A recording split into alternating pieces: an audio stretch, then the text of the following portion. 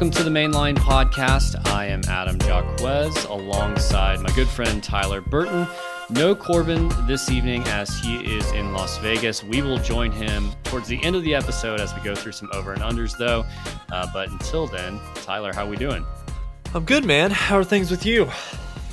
Man, I couldn't have asked for a better last 7 days of sports, at least as far as OU goes. Just so much excitement between softball and baseball. Football even got a commitment finally. So you just got to love the way that this type of postseason is so different from football. It's all packed in there. You get so much action and so many games, and everything turned out OU's way. So it was kind of on the brinks there Monday afternoon, but second game for softball and a rain delay for baseball, and everything turned out okay. Yeah, I was joking with it with a couple buddies of mine. We went to left last Wednesday for a bachelor party, didn't get back until Sunday, and it was kind of funny. We actually made time throughout the course of the weekend of the bachelor party festivities to always be in tune and watch a little bit of both softball and OU baseball. So can't believe I'm actually saying that about Diamond Sports. That's usually maybe a men's basketball or a football type situation, but no, it was really, really good. We've got a lot to touch on tonight regarding Diamond Sports, but like you said, football got a commit over the weekend. Jackson Arnold's a 5-star as of a couple of hours ago. So the future's looking up for the 2023 class. But let's dive right into it, man. Let's talk some OU softball. I mean, at this point, is there really much more we can say? I mean, UCLA scared them a little bit, but Patty's team, they just continue to roll. So, I mean, I guess we can kind of walk through here how the Sooners got to the championship series, starting with Northwestern opening game from this past Thursday. Couldn't have scripted up a better start for the Sooners to open up the Women's College World Series. Northwestern found out real quick, Adam, just how different Oklahoma's level is compared to everybody else's. So Tiare Jennings, Jana Johns both hit grand slams for the Sooners in what turned out to be a 13-2 run rule. Great way to get things going for this softball team going into the World Series. Number 1 seed, all the pressure in the world on you, getting off on the right foot with a run rule win over a Big Ten team like Northwestern. Couldn't have scripted it up any better. Fast forward all the way to Saturday. Another solid win for Oklahoma. They did win the game 7-2. Another great outing for Hope Trotwine. 7 innings pitched, gave up 2 runs on 6 hits. Jada Coleman, Adam, who I think isn't getting the credit that she deserves for the performances that she's put out through the first 4 games of this tournament. She went 2 for 4 with 2 doubles on the year, or 2 doubles on the day, 2 runs scored. And Adam, she's really kind of been a spark plug for this lineup. Patty in her press conference today called Jada the party starter for this lineup. When Jada finds a way to get on base, it really sets things up well for Jossie, Tiara, and Grace Lyons coming behind her. So it was nice to see them take care of Texas on Saturday. That's when things got a little bit dicey on Monday, though. Opening things up with UCLA, the decision to pitch Nicole May. We haven't seen Jordy, but 1 out up until this point in the Women's College World Series. You suffer a 7-3 loss. Bruins got after Nicole May early in this one. She only made it 2 1/3 innings, giving up 5 earned runs, coming on 2 home runs. So Oklahoma was kind of able to claw their way back.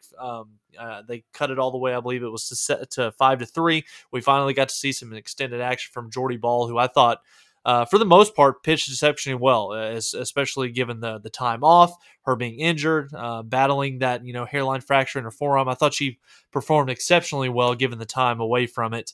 Bruins took down the Sooners 7-3, which set up a must-win game to get into the championship series. And Adam, I was a little bit nervous. I'm not going to lie. I watched part of the first game at work, was able to watch the full second game at work that afternoon. Oklahoma bounced back in a huge way, crushing UCLA in what was run rule fashion, 15-0. Tiare Jennings got things going in the first inning, putting the Sooners on the board with the 3-run homer. And then from then on, OU just flat out never looked back. Jocelyn went 4 for 4, 2 home runs, including a grand slam. And Hope Trotwine, Adam, we'll touch on her here in just a little bit. She was excellent in the circle again. I feel like we've said that every single game in this postseason that she's pitched. We've said it all year long that she just continues to put out impressive performances for Oklahoma. And Adam, I thought it was kind of funny in the post game. We heard Patty Gasso and even Jocelyn pretty much say the exact same thing. You might catch OU on an off day and play one of your best games of the year to beat them, but no team is going to beat this team twice. This is an incredible stat from Soonersports.com. In 3 losses OU has suffered this season, the Sooners have outscored their next opponents by a combined score of 39-0, with all 3 of those bounce back wins being run rule fashion. So Yeah, 57-3 on the year, 40 of those victories coming by run rule. And just the last little tidbit I'll throw to you, Adam. OU, Patty squad, they've outscored their postseason opponents 90-14 going into tomorrow night's game one against Texas. So it's just flat out unreal what this team is continuing to do day in and day out. Yeah, it's crazy to see kind of the mood swing that was happening Monday, just amongst, the mainline group text that we had among OU fans in general, where it's like, okay, Nicole May, it seems like a strange decision. But last year we doubted some of Patty's pitching decisions last year, and we were all proved wrong on that one. And this one ended up working out okay. I think even though OU lost that first game, it was really good to see Jordy Ball. I think she threw something like 60 or 70 pitches, which was way more than what I think I would have expected. So that's good to know that you've got a pitcher that is healthy enough that can do that type of outing. And we'll talk a little bit here in a second about, who we expect Patty to go with in the championship series. But yeah, again, Hope Trotwine was spectacular. And we've kind of been asking this question throughout the entire season. I know Corbin's been asking it a lot as well. Is Hope Trotwine the best pitcher on this team? I'm not sure but the fact that you can have that discussion, you have Jordy Ball and you have Hope Trotwine, just makes this team so powerful. Adding into the fact that this year with the Women's College World Series, you've got some built-in off days. Not here in the championship series, but leading into that, you had some off days. So it was a lot easier for her to contribute and pitch on a more regular basis and give Jordy Ball even more time to heal up and rest.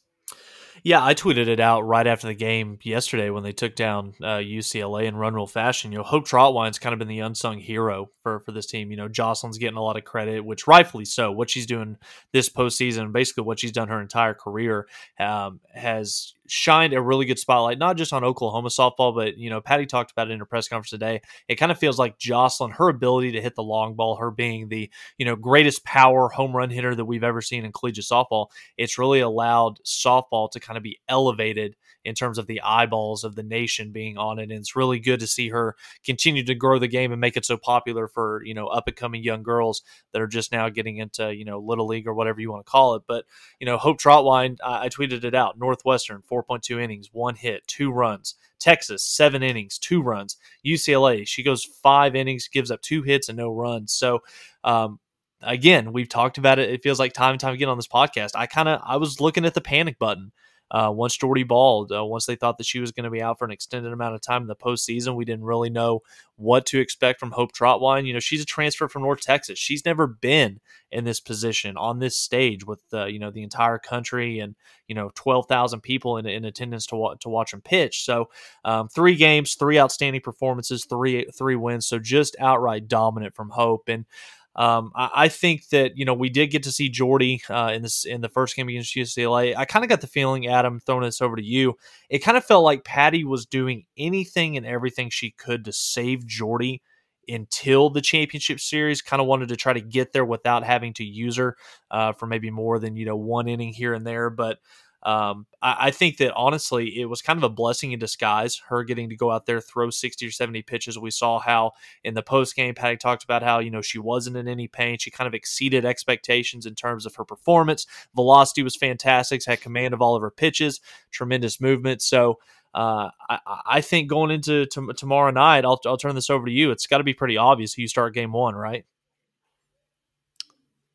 Well, we'll see if our answers match here. I would go with Trotwine to start game 1, Jordy Ball to close that game if you need her, and then I would just reverse it in game 2. And then game 3, you roll with what you have. I don't know that Nicole May gets another opportunity here. See, I'm almost in agreement with you. I throw Hope Trotwine tomorrow. I throw her in unless she's struggling. But if she continues on the path that she's been in this postseason, especially here in Oklahoma City, I throw her until she can't throw anymore. If you can go out there and she can put out, hopefully 5 innings tomorrow, that's all it's going to take. Throw 5 innings, get the game 1 win tomorrow. Is there a run rule in the championship series? I don't think that there. No, there is. That there is. That's a great point. Yeah. That's when I think you maybe, if you can get up big against Texas, that's when I think you could feel more comfortable throwing Nicole May in there. Because if you get a chance to win tomorrow, I'm throwing Hope back in there for game 2. I'm saving Jordy for as long as possible. If you can ride the Hope train all the way through this championship series, as good as she's been the first 3 games of the College World Series, I do that. You know what you've got in the 2 slot right now with Jordy Ball. We saw how good she was against UCLA. I think she's going to be even better in the next games. She's been able to knock off some of the rust, but the fact that you've got a Hope Trotwine that's been the most dominant pitcher for the entire month of May in the early part of June, as we've come to see, having Jordy Ball back into the lineup that can be a nice 1-2 punch for the Sooners. It's shaping up so well for Oklahoma going into tomorrow night, and that's something that Patty's going to have to guard against. Not let this team get overconfident, because, like I said, with the way that this team is hitting the ball right now, to go along with the pitching that we've seen from Hope and a little bit from Jordy, it's OU's to lose. Yeah, it is, and I think this matchup against Texas is better than the potential matchup against OSU, although that would have been super sweet, great for the state, great for the series. It would have been an amazing stadium atmosphere. Did you watch that last night? I saw bits and pieces of it. I wasn't able to watch it sitting down. It was crazy the way they collapsed, kind of like baseball. That was kind of funny. 67% of people on Twitter, we asked this on a poll yesterday, so make sure to follow us at the Mainline Pod to vote in the next poll that we do. But OSU was the 67% favorite as far as what OU fans wanted to see in the matchup in the championship series over Texas. I still think it's pretty awesome to get a Red River rivalry showdown here. Either team had beaten OU before, so there is some drama there. There's some potential. You've only got 3 losses on the entire year, and the 2 of those teams are on the other side of the bracket. They're waiting for OU in that final 3 games, maybe just 2. We'll see how it goes. But OU's got some really hot pitching right now between Trotwine and Ball. But who in this lineup are you looking at that OU should be wary of at this point? All of them at this point right now, honestly. I think I know that's it's a super cliche answer, but I think that when you look at this Texas lineup from top to bottom, 1 through 9, every single one of these hitters has a chance to not just maybe to hit the long ball, but they have a chance to get on base, really start a rally. So I think that it's going to be crucial for Oklahoma tomorrow night is to set the tone early. Kind of like what we saw from UCLA in Game 2. Tiara Jennings hits a 3-run blast to open the first game up. Instill some confidence, not just in the rest of your team, but also instill confidence in that pitching circle, which hopefully we'll see Hope Trotwine start Game 1 tomorrow night. And quite simply, Adam, I don't care how poor or how good OU's pitching is tomorrow. This week, if OU continues to hit the ball like we've seen the first 2 to 3 days of this tournament, I don't think that Texas has a chance. Texas doesn't have the firepower offensively that Oklahoma does. Yes, they're a scrappy bunch. They have their ways to play small ball to finesse their way into scoring some runs. We saw them score 7 against UCLA. So the offense has the capability to put runs up. So Oklahoma is going to have to be on their A game. But for me, I think that the big matchup in this series is going to be the Oklahoma bats against the Texas pitching that we've seen. Now, Texas is kind of a 2-headed monster. We've seen them in 4 games this year, 3 in the regular season, 1 just 3 short days ago. For me, it all starts off with Haley Dolcini, senior on the staff, the ace of this staff. OU really got after her. She started the game on Saturday at the College World Series against the Sooners. Oklahoma put up 5 runs on 6 hits, 2 of which were home runs by Jocelyn and Tiara Jennings. So Oklahoma is very, very familiar with this team.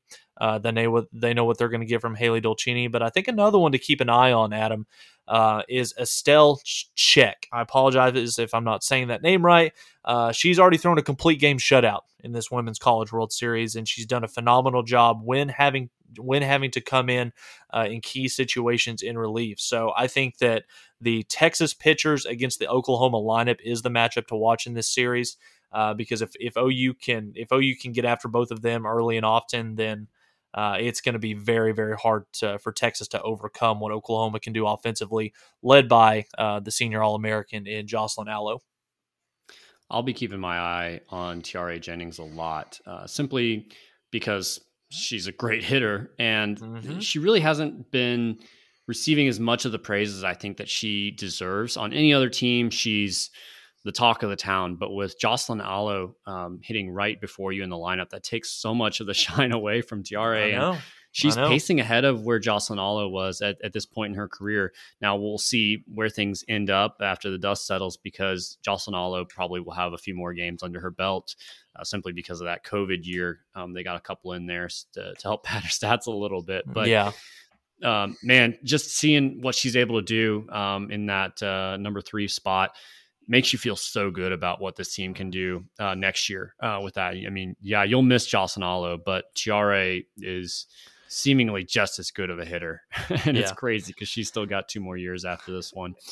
Are And you Go ahead? no, I was just going to throw a couple names out there. I know I kind of took the easy way out when asking about who's a name or two that OU fans need to be aware of when Texas is on offense. And for me, it kind of starts out with the very much like with UCLA, the 1 through 4 hitters. Those are the ones that you really have to attack and get out. You can take your chances with the rest of the lineup. It's the same way for me with the Longhorns as well. Jana Jefferson leading things off. She was 1 for 4. In the Saturday matchup against the Sooners, with the first at bat being the solo home run to really get the Longhorns kind of going. Mia Scott, the third baseman, batting number 2. Alyssa Washington, the shortstop, fantastic player from start to finish. This girl, and Mary Iacopo. We've seen a lot of jokes on social media. Kind of feels like the TV crew has a love fest with Maria Iacopo. I don't know if they just love saying the name. But she is a fantastic player, both offensively and defensively behind the plate. So Oklahoma, whether it's Jordy Ball, whether it's Hope Trotwine, establishing dominance and being able to locate your pitches against those first 4 hitters for the Texas lineup, I think is going to be pivotal in OU being able to find success early and often starting tomorrow night. Last question on softball, I guess, or maybe we'll have one more. But we always talk about in football, it's always hard to beat the same team twice. It's softball, it's a different sport, but this will be OU's 5th, 6th, and possibly 7th game against the Longhorns. Does that give you any pause or concern?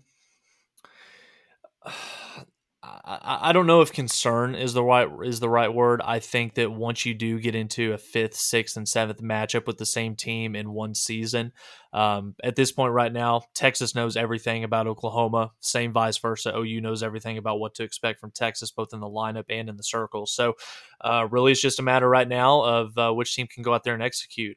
It's kind of lopsided. I can't believe I'm saying this about a women's college World Series championship series. These are, by quote unquote the 2 best teams in the country vying it out to hoist the trophy here in a matter of days. But I think that in this particular matchup, I think that the more talented team, the better team, is Oklahoma by far.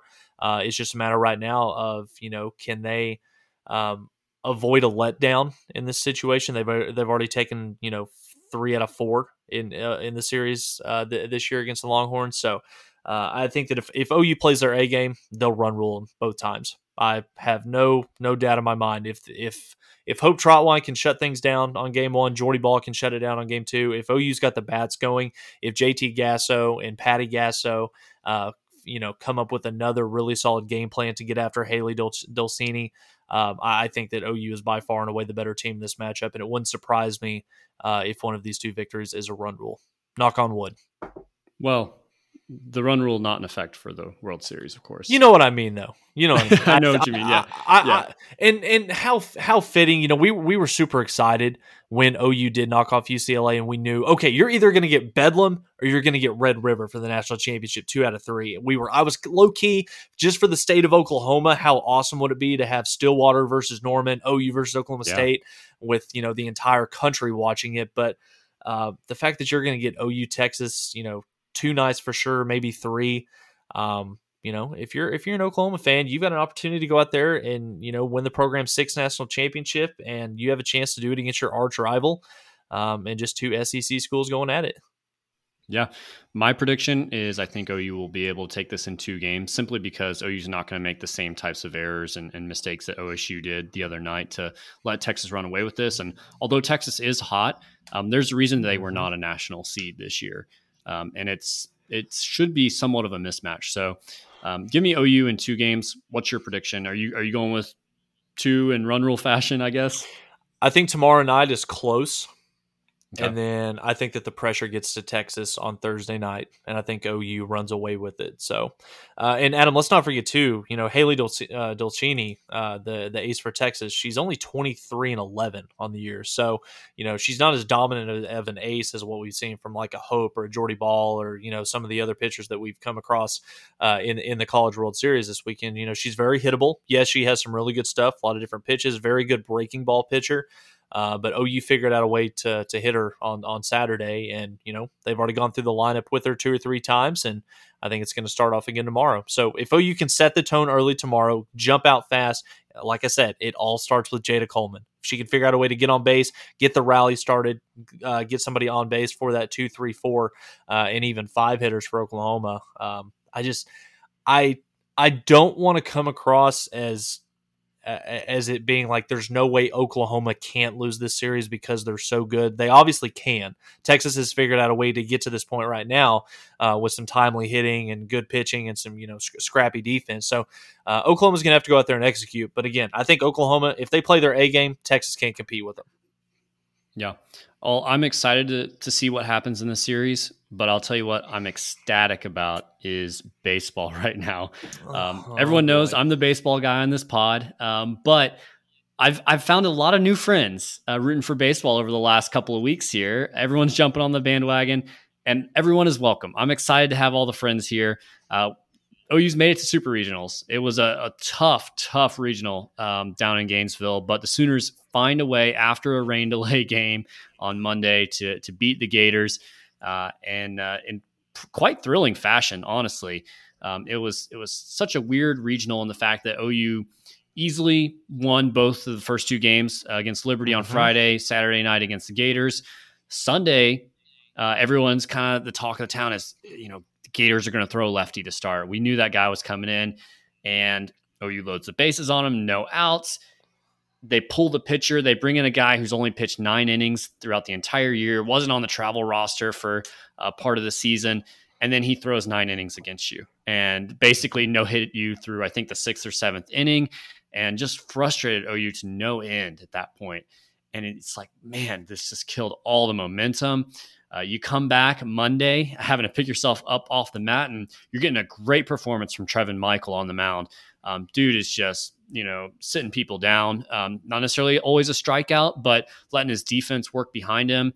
Had a couple errors that put Florida in the lead, unfortunately, but OU was right there. And then you get the act of God, the act of God in the rain delay that really just puts a pause on everything. And I think helped OU kind of regain focus and crush some of that momentum from the Gators in order to come back and find a way after that really long rain delay of, what was it, 4 or 5 hours at that point? I think it was just over 5. I think, it was over 5. And Peyton Graham comes in, blasts a home run, a 2-run home run to take the lead.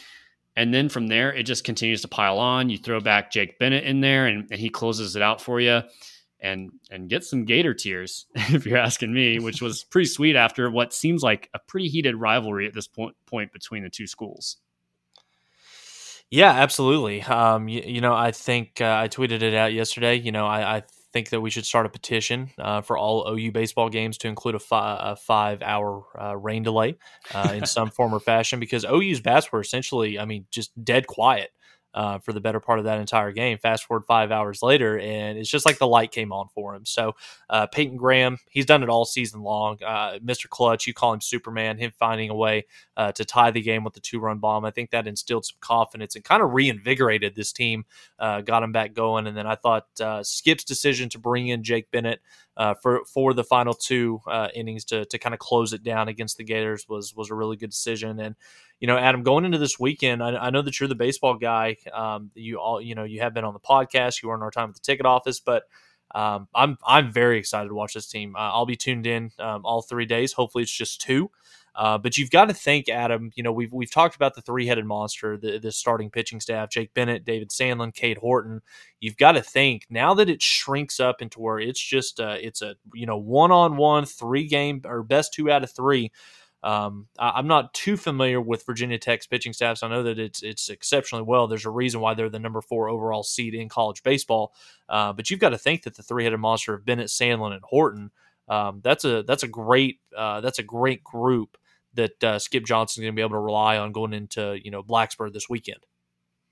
Yeah, the starters this weekend, the normal weekend starters plus Trevin Michael, who started the game on Monday, 28.1 innings pitched, 29 hits, 10 earned runs, only 5 bases on balls, and a 3.2 combined ERA. I mean, that's really solid from your starters. Each one of them was just dealing. There were some low scoring games where maybe they gave up a run or two, but they were keeping OU in these games Sunday and Monday. And then the offense did come back around eventually. So you got to feel so good about your pitching at this point. And at least in supers, it continues to shrink. The amount of games that you're playing. You don't have a Tuesday game that you're thinking about. There's not going to be a game 4 in this series against Virginia Tech. It's just 3 games, so you can throw everything at Virginia Tech. You can throw Trevin Michael in a reliever status or an extended relief status. You still got Chaz Martinez, who I think can provide something for this team in the right scenario. Carson Atwood, who's usually been your midweek starter, kicked us off at the Big 12 tournament and was really great there. You've got him in the bag. So, and now you've got Cade Horton going 6-7 innings. You've got Sandlin going 6 innings on a regular basis. Bennett's been, your solid guy that's been doing that all year. So this plays really well into OU's favor here. Whereas Virginia Tech, they have good pitchers. They're statistically better than OU. They do tend to rely on their bullpen a little bit more than OU has. I think they go to the bullpen a little bit earlier, just based on looking at some numbers here. And so that's fine. If they feel like that's their strength, so be it. But you're only playing a maximum of 3 games. So you can only give so many guys so many innings on the mound there. I think, it will be difficult to hit against those pitchers. But again, I think this is something in advantage OU in the fact that OU's rotation can tighten up a little bit, and you can just stick with the guys that you feel really good about that have put up incredible performances of late. Yeah, and I will say one other thing that does give me a little bit of confidence about this Oklahoma lineup facing that Hokie pitching staff is the conference that we play in. The ACC, I would say, is probably not quite as strong as the Big 12 is from top to bottom. But when you look at some of the teams Oklahoma's faced, Texas, Oklahoma State, TCU, Texas Tech. I mean, OU has seen some outstanding pitching staffs over the course of the regular season, especially towards the back half. So it was a little bit of concerning, just because I think that Florida did some really good things, in the pitching circle to be able to kind of shut Oklahoma down through key stretches of both games 2 and 3 that they played, but. I really liked it the way this team is playing. I thought it was interesting too, Adam, and kind of did want to get your thoughts on this. Out of all 8 super regionals that are happening this weekend, I think OU had the 2nd or 3rd lowest odds to win their regional. So I thought that was pretty interesting, considering that this is still probably one of the outside of Stanford, this is probably the hottest team in college baseball right now, and we'll see if they can continue to ride that wave of momentum going into the supers and what would just be an outstanding season for this team to end up in Omaha. Yeah, I'm not super concerned about the odds necessarily, simply because pretty much every other regional is a national seed versus a national seed. Yeah, there's not too many of 2 seeds from their regional advancing on. I know UConn was one of them. They're going to have to play at Stanford, who, although Stanford is very hot, they hit their fair share of bumps just like OU did in the regional. So there's no easy win. There's no team that you look at and go, that's a for sure win at this point. Virginia Tech is a really strong team. Let's dive a little bit deeper on the Hokies here. Just give everyone a little bit of a preview. Virginia Tech has some really quality wins on their resume. The ACC may not be the best depth-wise. There's some teams in that conference that are not as good, but at the top, there are some excellent teams. And Virginia Tech's got some good wins. ECU in the non-conference, Notre Dame, UNC Miami, UVA Louisville. Every one of those teams, with the exception of UVA, was either a national seed or is still playing at this point in the season. So some really high-quality wins there. OU doesn't have nearly the depth of resume in that regard. The closest game in this past regional was a 5-run win over Columbia. They didn't have to stretch nearly as much as OU did, but I do think it proved true. The Gainesville regional was the toughest one from this past weekend. So Virginia Tech was able to coast a little bit more than OU was. Although Virginia Tech is not a familiar name in the postseason for college baseball. It's kind of a lot like how softball was for Virginia Tech this year. They were ranked really high during the season. And then the softball team actually didn't even make it to Omaha or to Oklahoma City. So it's kind of I hope that that's the story for Virginia Tech when we're having this podcast next week. We'll see. But the Hokies' last appearance in the postseason was in 2013 when they were coached by Pete Hughes, a familiar name, a name that no one in Oklahoma likes. But he was actually the last coach to take them to the postseason. And they actually hosted a regional that year. And the number 2 seed in that regional was Oklahoma, coached by Sonny Galloway at that point. And of course, OU took that regional at that point. So kind of odd how that connection comes around. Hopefully we can see a repeat of that in supers. But the story of this team is as far as pitching goes, Drew Hackenberg is your Friday ace. Yes, he's the brother of Christian Hackenberg, the former Penn State quarterback. Okay. He is a freshman, and he's got a solid ERA at 3.1. 3.5, I think, is the combined ERA for the expected starters over 3 days if we do get 3 games. And so there's no lefties in the starting lineup. They'll have some lefties coming out of the bullpen, but I know that's kind of where OU fans start feeling really uneasy. That's where Skip, continues to move that lineup around and throw out some of the guys that are a little bit hotter and favor some guys who haven't played as much recently. So I almost texted you immediately whenever he made that lineup. When I saw that that Florida was starting that left-handed pitcher, and I saw 2 or 3 new faces in there, I was like, okay, this is exactly what Adam said last week. Let's see if it actually comes to fruition. And like you said, the bats weren't swinging as well in the game against left-handed pitching. So I don't know if that's based off analytics or I don't know. Yeah, and it's only 2 guys that were swapped in. Diego Muniz at second base. Yeah. And then the designator hitter, Max McGuire, came in for Brett Squires. And both those guys combined, I think, for 0-6, which sounds really rough. But then you take into account pretty much everyone on the team was 0 because they were no hit for the longest time in that Saturday night game, or Sunday night game, rather. So we'll see. Hopefully we stick with our guns, we get some right-handed starters, and we go with the right lineup and just say, hey, the guys that got us here, we're going to dance with those guys and see where they can get us from Adam, there. for Oklahoma fans listening to this that are either going to be traveling to Blacksburg or fans that are going to be watching this game Friday, Saturday, and Sunday, talk to us a little bit about what OU fans should expect the Virginia Tech fan atmosphere to look like, because you sent a stat to us earlier when talking about the fan attendance that honestly I thought was pretty shocking for the number 4 overall seed in college baseball, for the lack of, I guess you could say, fan support in attendance for these games. Well, Virginia Tech didn't break 2,800. I guess 2,811 was the Saturday attendance for their game in the regional there against Columbia. They were just below that in the other 2 games as well. So it's not a huge crowd. It's about half of what Florida had for the Saturday and Sunday night games, I believe. So I don't think that the fan atmosphere was necessarily a huge factor in that series against the Gators. And so I think it'll probably be even less for Virginia Tech. So this is great. This is much better than other teams like Texas is going to ECU. And ECU, people think football, it's small school. No, ECU baseball fans are crazy. They'll have probably 6,000-7,000 down there in Greenville. So this is a good break for OU, I think. Virginia Tech fans are not used to playing the postseason in any sport. I don't want to throw OU fans under the bus, but this might be kind of what a regional might be like at OU this year, just because fans aren't conditioned to go out and support baseball at this point. So true. It's going to be a little bit easier environment. It's not a huge stadium. First of all, it's called English Field, which strike one, unpatriotic, right?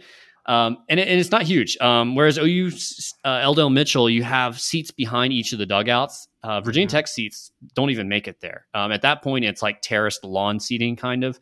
So it's a nice stadium, but it's smaller. So I can't expect the atmosphere to be all that crazy. All right, I got one last question here for you, Adam. We'll put a bow on baseball. Give me an X factor for the series this weekend, and also tell me why, as an Oklahoma fan, I should feel confident in Oklahoma going on the road for the second consecutive weekend in the postseason and figuring out a way to take 2 out of 3 against the Hokies. Well, I'll give you a real X factor, and then I'll tell you why I put the X factor on the outline here. But I guess as far as where I could see OU winning here is simply because our bats have been so incredibly hot. since basically the OSU series. I think Virginia Tech is averaging 8.8 runs a game, which is insane. But OU's averaging 9.19 since the OSU game. So OU can definitely outscore this team. And hey, it's a 3-game series. You just need to take 2. Virginia Tech could have an off night, and then OU could just be hot the other night. And that's all it takes. So you don't need a ton to get through here. Now, Virginia Tech is an incredible hitting team. They're going to be very hard to outscore.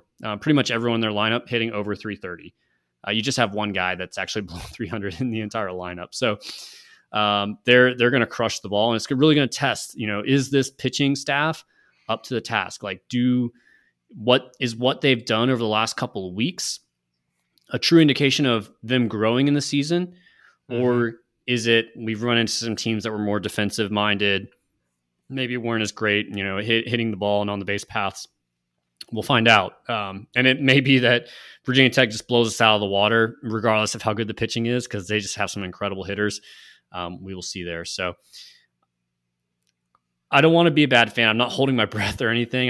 We're playing with house money at this point. Like, I'm just so excited to be here and to have another weekend to get excited about OU baseball. It shortens the football off season. So, well, I think everything else, Pat, I think everything else is just icing on the cake. I mean, nobody really expected this team to make a postseason run, much less make it to a super regional, much less win the Big 12 conference tournament. So, I think it's going to be, like I said, I can't wait to watch. And I haven't said that about a baseball game in a long, long time concerning OU. So it's going to be a lot of fun to watch this weekend. Is Oklahoma going to get it done?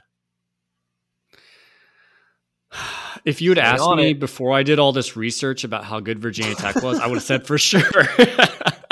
But I'm kind of 50-50. I'm kind of 50-50 on this. Let me tell you about the real X factor.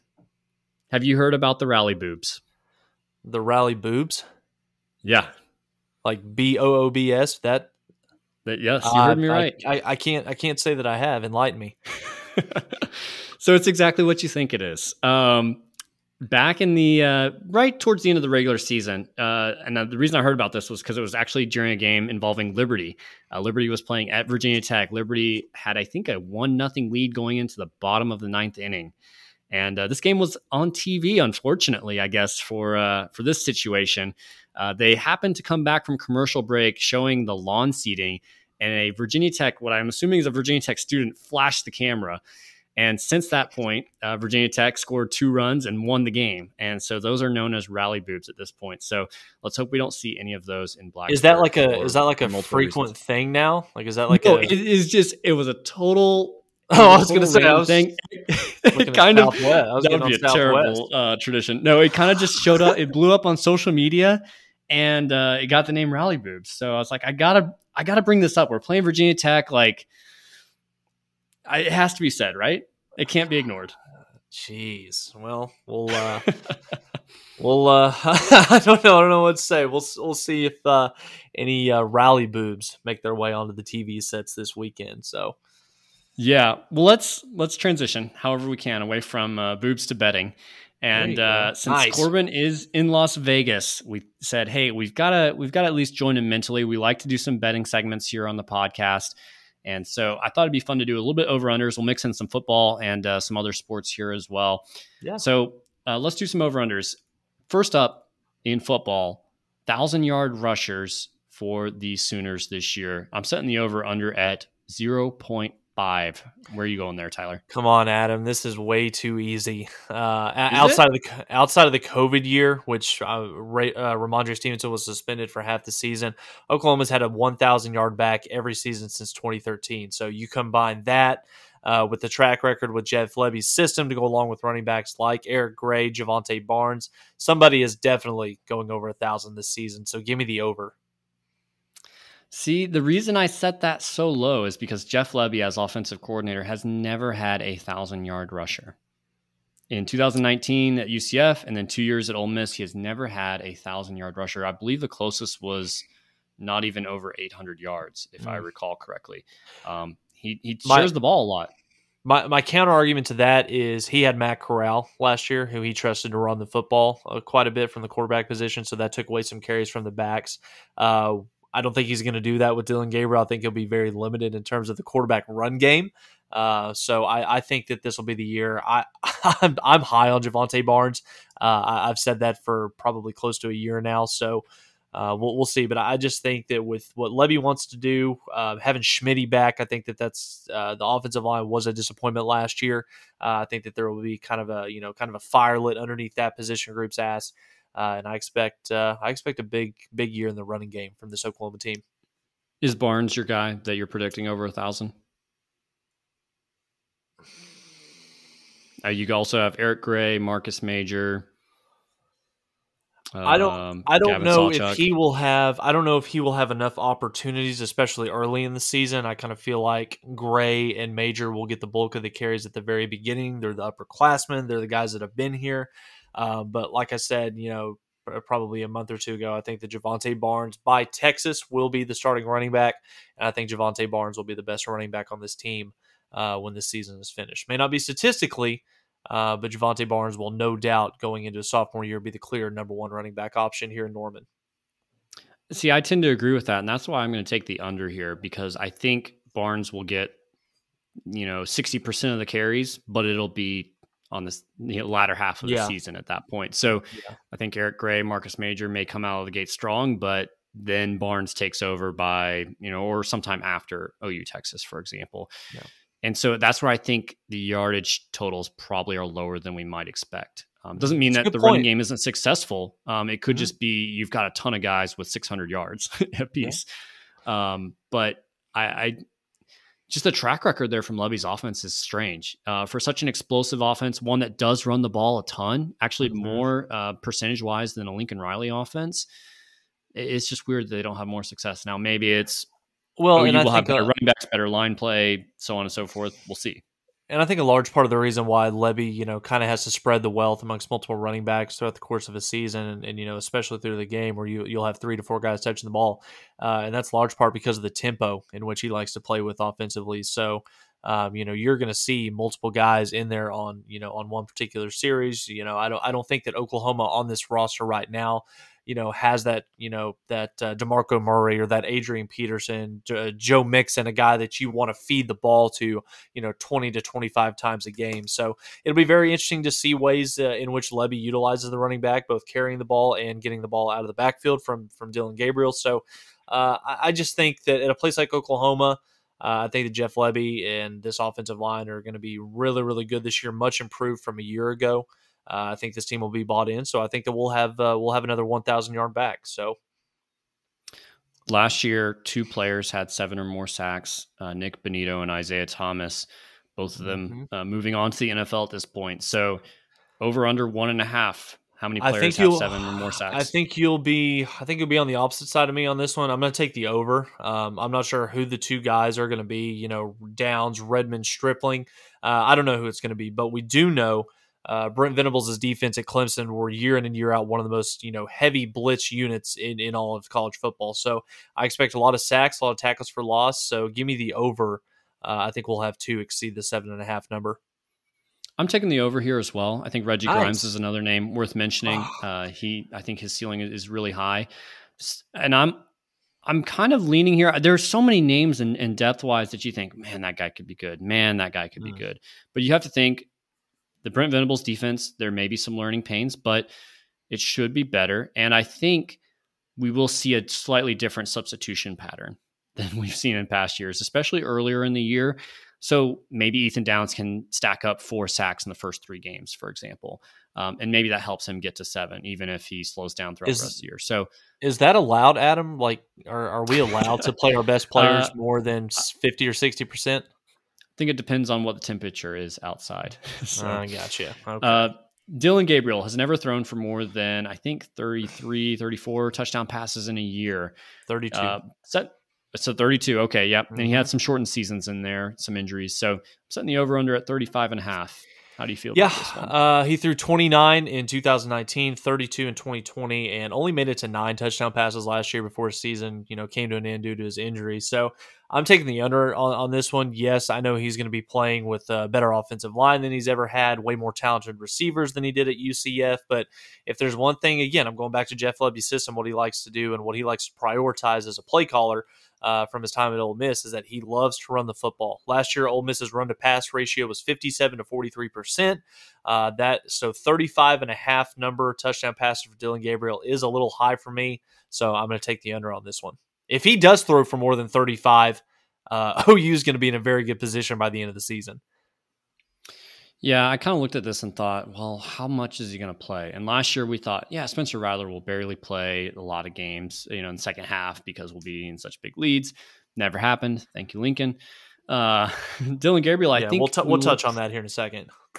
Yeah, Dylan Gabriel, I think I feel like he will be playing longer in games simply because I don't think you're developing too many guys behind him. I don't think that Nick Evers plays this year after we've picked up these additions in the transfer portal. Or if he does, it'll be like real hardcore mop-up duty. No calls for the booty? Well, that's who I would love to make the call for is, to pop the booty in there in the, in the second half. So I need to work on my little puns and there you go. Innuendos. Yeah, if you think about it, though, 12 regular season games, to hit that number, that's 3 a week. I don't think he's going to be able to hit that every single week, but against inferior talent, if he goes out and throws 5 or 6 touchdown passes against UTEP and Kent State, then he's kind of off and running, and then that over number is looking pretty good. Yeah, I'll take the over just barely. Give me 36 nice. There Next go. up, let's talk softball. We don't know what will happen, this upcoming weekend. We both predicted an OU win here, but let's take this weekend out of the equation. Let's say OU wins, doesn't win, whatever. After this year, how many more national titles, Women's College World Series, does Patty Gasso win? I'm setting the over-under at 2.5. That's a great question because large in part, we don't know how much longer Patty wants to continue to coach. Patty turns 60 this year, and if Oklahoma wins the national title this week, it'll be Patty in this program's 6th national championship, 2013, 16, 17, 21, and hopefully 2022. We know the new stadium is coming in less than 2 years, Adam. She recruits better than any coach in America. I'm going to take the over on this one. You're going to have Jordy Ball for 3 more years after this season. So chances are you're probably going to get 1 out of those 3 years, maybe 2 or better. So I'm going to take the over on it. I think she gets to double-digit national championships before she hangs her visor up as the greatest coach in Oklahoma softball history. And probably if she wins 3 more titles after this season, I think you've got to probably make the claim that she might be the greatest coach in OU athletics history. What she's doing in the much more competitive space of softball right now, yeah, I think she does have an argument for best softball coach ever, potentially 100%. In the country. So I know the Arizona guys got 12, I think. Yeah, but some of those just don't feel the same when there is, only a couple teams that were really dominant at that point. It's like Oklahoma State claiming the 1945 title. It's just it's not legitimate. So yeah, and you're stealing from the military. I will take the over here as well. I think Patty feels young. She feels like she has tons of energy still. Mm-hmm. I think she will want to turn this program over to her son. And so I think she'll want to build that bridge, and that will take a little bit of time. I don't think OU fans have an objection to that at this point, but I think you want to build that bridge still. And I know that goes. I know that she's been the head coach. She got here in 1995. That was her first season. So, 27 years. She's not going to want to do this forever, but if there's one thing just by listening to her interviews, her press conferences, she loves competition. She loves to compete. Yeah. So who's to say? I go ahead. And I will say the stadium, we expect it soon. It's going slow. We'll see how fast that moves. And I think she does want to coach in that stadium. So if that is delayed for some reason, that sucks for fans, but I think 2024 helps her coach longer is where I hope so too. And we're looking. I think that's still the plan. I could just see, things can happen. We'll see. Yeah. Not that absolutely. Like we're needing money still, but there could be delays in construction and all sorts of That's true. Things you don't it's Oklahoma weather as well. Inflation. Yeah. Baseball this weekend, Virginia Tech and Super Regionals. Can the OU pitching that's been great so far hold the Hokies to less than their 8.8 runs per game that they've averaged throughout the season. Yes. Taking the under. That's it. I'm taking the under. It. So 8.8, that's the average for the weekend? Per game, yeah. Per game? Yeah, I'll take that. Yeah. I'll take Virginia Tech, their lineup scares me. But this is super regionals. I think these games tighten up. I think they're a little bit lower scoring. You have all your pitching available to you. You can throw everything at them. So I will go under as well. I don't necessarily know that means that OU wins because OU is going to have tougher pitching to face as well. But I feel good about the way this pitching staff is rolling right now. Yep. Women's basketball wins 1.5 more postseason games than men's basketball. This one almost feels too obvious. But I'm gonna go with the women's basketball in this one. This is a team that made it all the way to the Sweet 16. This past season they returned their entire starting five from a year ago, led by Taylor Robertson, Maddie Williams. I think that if there was one new coach that's came into Oklahoma, I guess you could kind of throw Lincoln Riley out the window in his first year as head coach, making a college football playoff. But what Jenny Baranczyk did in year one, taking this team that was essentially made up of all Sherry Cole players. It was the same team that won less than 15 games the previous year, taking them all the way to I think they were second or third in the Big 12 conference, going to the Sweet 16. I think that having another year in this system, having that core group of five back, to go along with a couple more really solid recruits that Jenny's is going to be bringing in, I think the women's basketball has a chance to make another Sweet 16, maybe even an Elite 8 type run. And, Adam, I'm sure you'll touch on this here in a second. I'm not very optimistic right now with OU basketball, still having 2 scholarship spots left to fill, still looking for another coach on the staff. Porter Moser's got his work cut out for him. I honestly kind of feel bad for him. Him coming to Oklahoma in the time where the transfer portal has never been more popular, losing so much talent that, quite frankly, you're having to re-recruit your roster every single offseason. I just kind of feel bad for Porter Moser, and I don't think going into year 2 he will have OU as far along as where Jenny Baranczyk will. So, with all that being said, give me the over. They're still missing pieces for men's basketball in what's been a really strange offseason. Mo Gibson went to DePaul, of all places. Explain that to me. You got the transfer from Nevada. I believe his name is Grant Sherfield, if I recall correctly. That sounds right. Yeah, and then you've got some other guys coming in. Joe Bamasiel. Who knows if these guys are eligible? It seems like we expect them to be, but we need a waiver, so that's kind of sketchy. It's just been so weird for men's basketball. There's not a clear picture there. I don't think that they got stronger inside. So women's basketball, if Ana Yunusa is healthy, this is a top 10 team. Absolutely. So they should be at least in the Sweet 16. And I do think the ceiling for this men's basketball team, as it stands today, is probably 1 win and out in the NCAA tourney. One last over-under here. I'm going to set it at 41.5. Oh, this is a new one. I haven't seen this yet. Yep. Dumb quotes from Lincoln Riley between now and the start of the season. Well, every time he opens his mouth, there seems to be at least one more that comes out. Did you see the one today where he said that every single playoff appearance that he had at Oklahoma, he had at least the 3rd or 4th best roster? Did you see that? Yeah, I don't think he intended it, but he kind of threw those teams and all those players under the bus. Is he not aware that 2017 Rose Bowl team, all 11 guys played in the NFL on his offense? And let's not forget, this team was preseason number 1 going into this year. We had 8, 9 guys drafted, and that's not even including the 2 quarterbacks that are going to probably be first round picks. So let's not act like talent was the sole problem. Let's maybe dial it back a little bit. Talk about player development, coaching the full season, and not having one foot out the door halfway through it. Peaking at the West Coast. OU recruited at a high enough level when he was here to win a championship, and the players were just not developed, and there wasn't enough balance across all position groups. Exactly. I mean, he's not entirely wrong. I mean, as great as those 2017 and 2018 teams were, I mean, the defense was atrocious for both of them. When you look and saw what Alabama, Ohio State, and Georgia have from top to bottom, there's one thing that we can all agree on. Quarterback play is what saved OU during the first 2 to 3 years of Lincoln Riley's time here in Norman, Oklahoma, just because we were still dealing with Mike Stoops' defense. And come to find out, we were still dealing with Alex Grinch's defense. So Perrion Winfrey might have something more to say about that. But yeah, to say that you just flat out did not have enough talent to compete. I mean, you had Baker Mayfield and Kyler Murray. You had Rodney Anderson, Trey Sermon, all those guys. CeeDee Lamb, for God's sakes. Let's dial it down a little bit. Let's take a little bit of ownership and responsibility for it.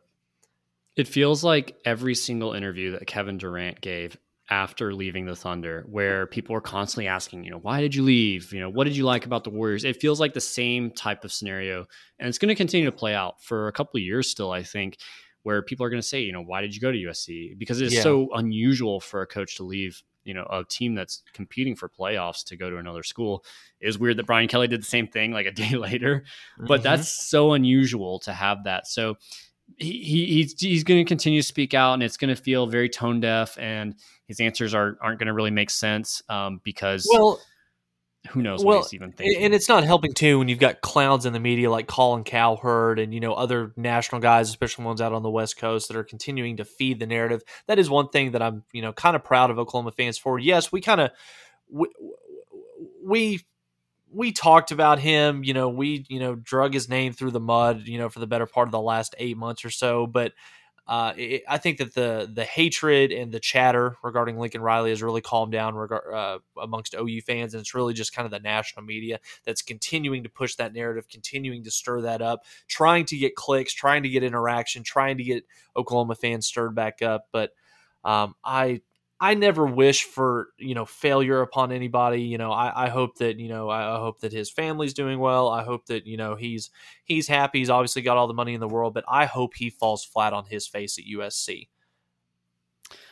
We shall see. Any other grievances towards Lincoln Riley that you'd like to let out before we call it a wrap today?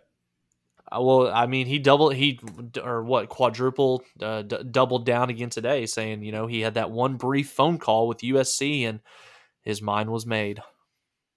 Bullshit, Adam.